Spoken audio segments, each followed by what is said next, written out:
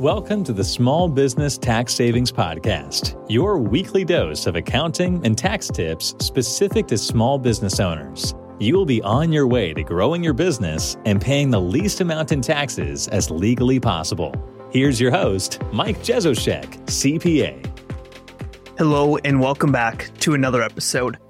We are getting closer to year-end, and I think it's important that we take some time to talk about specific year-end strategies. So what we've been talking about on the podcast for the last few weeks is we're going through different things you need to be thinking about, but those are just things that we would do anytime throughout the year. Today, what we're going to be talking about is specific strategies that are related to what you would do, what you would change since we're directly at year-end. Next week, we're going to finalize kind of 2023 with kind of a summary episode. Here are some things we want to be thinking about. Last minute items with just a little bit of time left in the year. Here's what we want you to be on your radar, making sure you're implementing. Because remember, once 12/31 hits, most tax strategies, most tax opportunities for 2023 are thrown out the door. Now, don't get me wrong, there's still some opportunities still after year's end, but most of what we'd want to do, most of what we'd want to take advantage from a tax planning standpoint needs to be done before 12/31. So if you haven't been listening to some of the things we've been talking about the past few weeks, definitely go back, check those out. I love doing these kind of year-end, starting in September through December.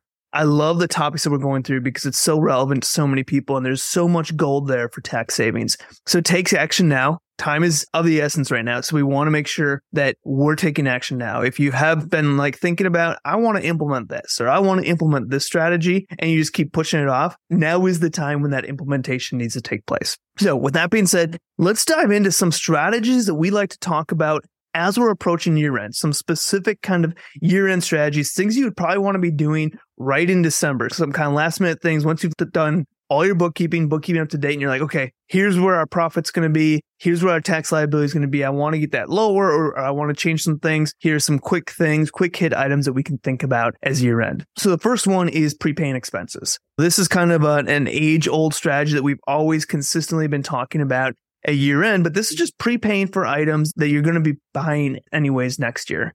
Now, this is mainly for cash basis tax filers. But one thing I always say, and we preach this a lot on the podcast, is we would never encourage you to buy things you don't need. So that's not what we're talking about. We're not saying go out and buy a piece of equipment, go out and buy this, go out and buy that you don't really need, but you're just going to buy it to reduce your income. That's not what we're talking about. When we talk about prepaying expenses, we're saying, hey, we're going to have to buy some things next year. We're maybe we want to prepay some rent so we can make a rent payment on our rent for January, February, March, and April. We have some cash on hand. We're just going to prepay that. Get the expense now here in 2023 so we don't got to worry about it then. Or maybe it's insurance. We're going to prepay for some insurance. These are expenses that are going to happen no matter what. They're going to happen. We're just paying for them now. Now, one thing that I always kind of like to talk about when we talk about this is it's really just shifting of income. So if we take and we prepay expenses here in 2023, now we're not going to have that expense in 2024 to offset our income. So it's just shifting that expense from next year back into this year when we're prepaying items. Those are opportunities.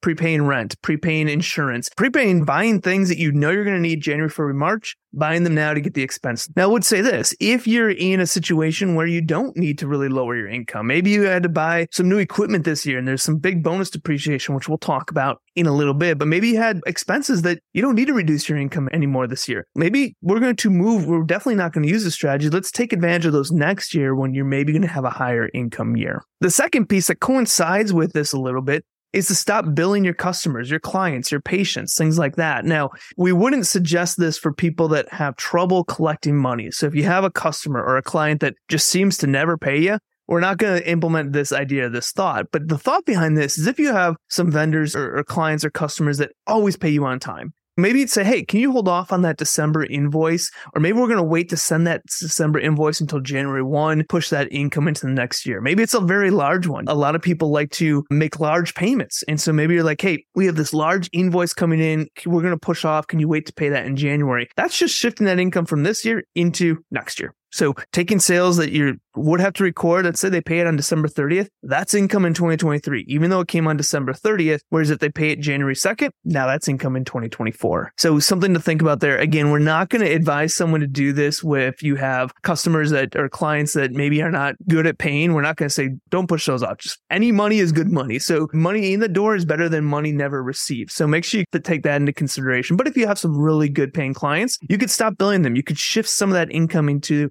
the future year. Again, this is just a shift of income. So we're moving it from one year to the other. It's not reducing or eliminating stuff. It's just moving it from one year to another. We're creating less income this year, but now we're going to have more income next year. Or we're creating more expenses this year if we look at prepaid expenses, but now next year we're going to have less expenses. So just a shift, something to consider. This isn't something that is going to completely eliminate it or cancel each other out. The next item is buying equipment. Office equipment. Maybe it's buying a new vehicle for your business. Again, don't go out and buy things that you don't need.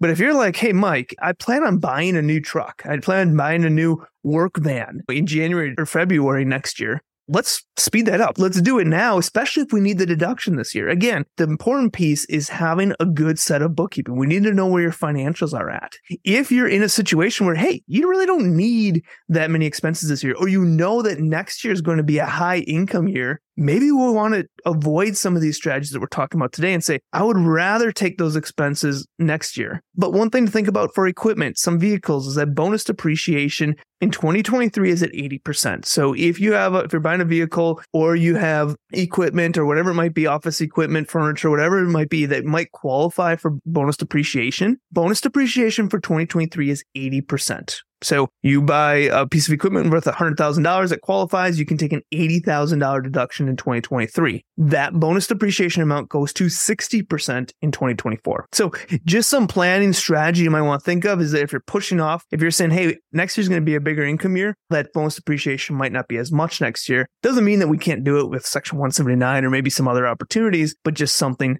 to consider. Buying office equipment that you're going to do next year might make sense this year. If you need a new lawnmower next spring for your lawn mowing business, you might want to buy that lawnmower now. If you need that deduction now, get that depreciation. The biggest thing is we need to purchase it and put it in service before year end. So if a lot of people said, hey, I got this vehicle or I got this piece of equipment that's on order, if it's not at your place of business and put into service before year end, that deduction gets pushed to the next year. So those are some of the things there. Again, prepaying expenses, stop billing customers, clients, patients, buy office equipment, buy a vehicle. If you need it, don't go out and buy things that you don't need. And I will repeat that many times because I want to make that very clear. That's a traditional accountant. What's going to tell you? Just go out and buy something. You need a new truck? Hey, go buy a new truck. Get a tax deduction. That is not what we ever want to advise someone to do. The next strategy I want to talk about is this idea of business credit cards. So if you have a business credit card and you put something on that credit card, you get a deduction when that item gets put on that credit card. So if you buy a new computer for $2,000 on December 30th, you get that on your credit card. You get that deduction on December 30th here in 2023, even though you're not paying off that credit card until next year. So that could be a nice opportunity. You might want to kind of utilize credit cards in a certain way where you're shifting that as well. It allows you to get a deduction without having to have that cash out of pocket per se this year. Now, it's important to know that's for business credit cards. That's one opportunity there. Next thing I want to say, and this is something we talk about all the time on the podcast, is don't assume that you're taking too many deductions. Don't not take a deduction because maybe you're going to have no income. You might say, well, our income's low this year, so I'm not going to take this deduction. I'm not going to reimburse myself for internet and cell phone and those various things. And that I would say is do not go down that route. You are entitled to these deductions. And even if you're running as a loss, you can carry forward those losses to offset future income. So if you're taking deductions that are yours by the tax code,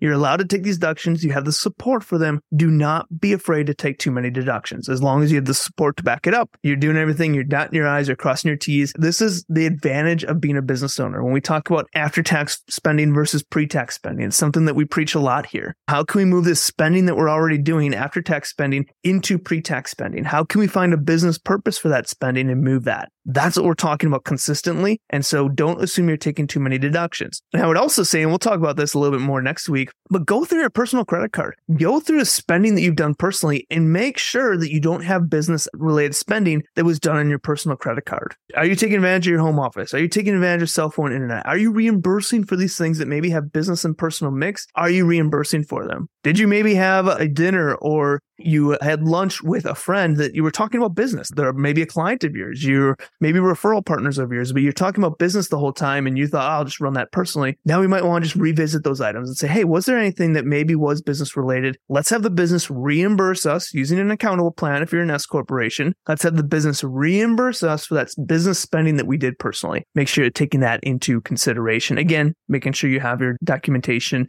dotting your I's, crossing your T's, have the support to back it up. The next thing we want to talk about, this isn't necessarily business related, but is a Roth conversion. You might want to think about a Roth conversion. This is just simply taking a traditional IRA dollars and converting them to a Roth. Now, the downside of this is that when you do that conversion, you're taxed on the amount because when you put money into a traditional IRA, pre-tax dollars, you get a tax deduction for that.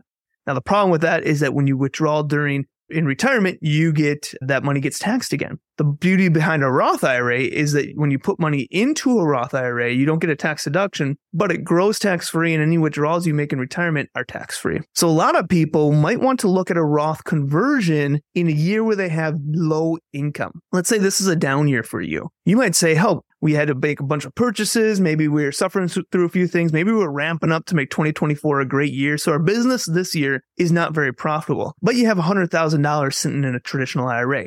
Maybe you might want to say, hey, this is a great opportunity. Let's take some of that traditional IRA and convert it to a Roth because we don't have much income this year. That tax, what we're going to get taxed on from that conversion is going to be lower than if we wait until next year when we have $400,000 in profit. If we do a conversion, then we're getting taxed at a much higher tax rate than this year where we have $40,000 in profit. We might want to think about considering a Roth conversion. That could be a portion of your traditional monies or it could be all of it. But you want to look at that idea, especially if you're in a down income year. It provides an excellent opportunity to do a Roth conversion. And that's going to be very beneficial because now you can have that retirement account go tax-free, withdrawals tax-free in retirement when you do that conversion. So a great opportunity there. We also want to talk about making use of a 0% tax bracket. And where we see this most often is for people that are supporting family members. Let's say you have a mother, a father, an aunt, an uncle, maybe somebody else that you're helping support that doesn't have any income or very low income, and you're helping to support them. Maybe you're a successful business owner, so you're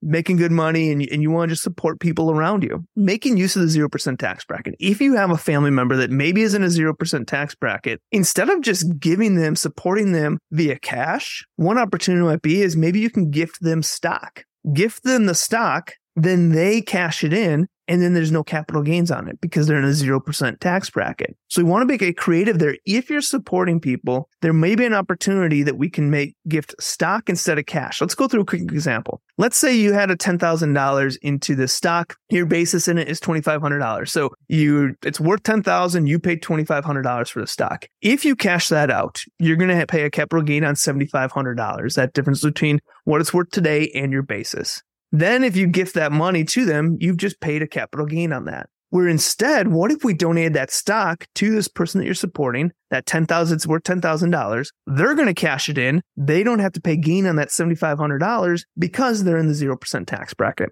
So if you have someone that's in a low income, low tax bracket that you're supporting anyways, you might want to be a little bit more strategic in the way that you're supporting them. Instead of just giving them cash, is there a way that you can gift them stock and then they can cash that stock in, not have to pay taxes on it because they're in a lower tax bracket and everybody wins in that situation? So something to consider. The last piece I want to talk about today is making any charitable contributions. When the Tax Cuts and Jobs Act came out, the standard deduction is much higher than it used to be. So in order to get an advantage for charitable contributions, you need to be taking itemized deductions. And with the standard deduction being much higher than it used to be, there's a lot of people that just no longer took itemized deductions before. But if you are a big contributor, maybe you're giving to charity, maybe you're giving to a church, whatever it might be, there's more than likely an opportunity where you will be able to take itemized deductions to offset your income instead of the standard deductions. Those charitable contributions, if you're doing that, need to be made before the year end. If you're doing some advanced planning, some advanced tax strategies that has involved around charitable opportunities, you need to make sure that those are completed before year end so that they can be factored into 2023